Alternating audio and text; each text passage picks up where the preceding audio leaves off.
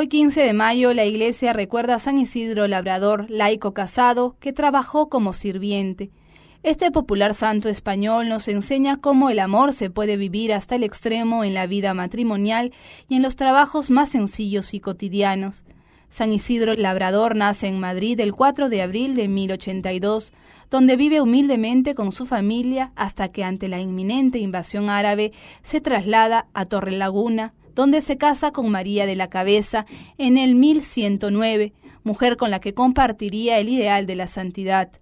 10 años después regresa a Madrid para trabajar como criado para la familia Vargas, viviendo en la casa que ésta tenía para los mozos de labranza junto a la parroquia de San Andrés. Allí nace su único hijo Juan, labrador y carpintero de vida sencilla, marcada por una profunda fe y devoción a la Virgen y espíritu caritativo. Todos los días de madrugada acudía a la iglesia a Santa María de la Concepción, hoy Catedral de la Almudena, y a la ermita de Santa María Magdalena, por la que tenía especial devoción. Por la tarde repetía sus itinerarios marianos, lo que provocaba las críticas de algunos de sus compañeros que le calumniaban por tener abandonado el trabajo. Además de esta vida de oración y este fervor por la Virgen, se consagró a los pobres y con la ayuda de su mujer, que compartía con él su amor por los más necesitados.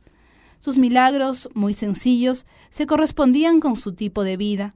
Así una vez hizo brotar un torrente de una roca para dar agua a su amo sediento.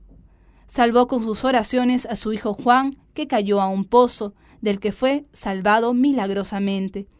Su patrón fue testigo de algunos de estos milagros, por lo que cuando San Isidro murió, el 30 de noviembre de 1172 a los 90 años, todos lo consideraban ya un santo.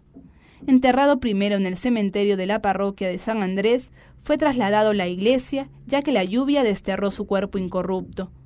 Alfonso VIII, en 1212, mandó que hicieran un arcón para enterrar su cuerpo. Allí permanece hasta 1619, fecha en que es beatificado por la Santa Sede, con 438 milagros aprobados. Pablo V firma el decreto y se fija su fiesta para el 15 de mayo.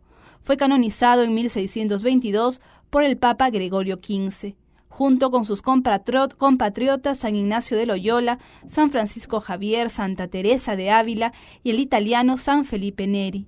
Pero aquí no termina la historia. La mujer con la que se había casado, María, también fue canonizada en 1752 y proclamada como Santa María de la Cabeza.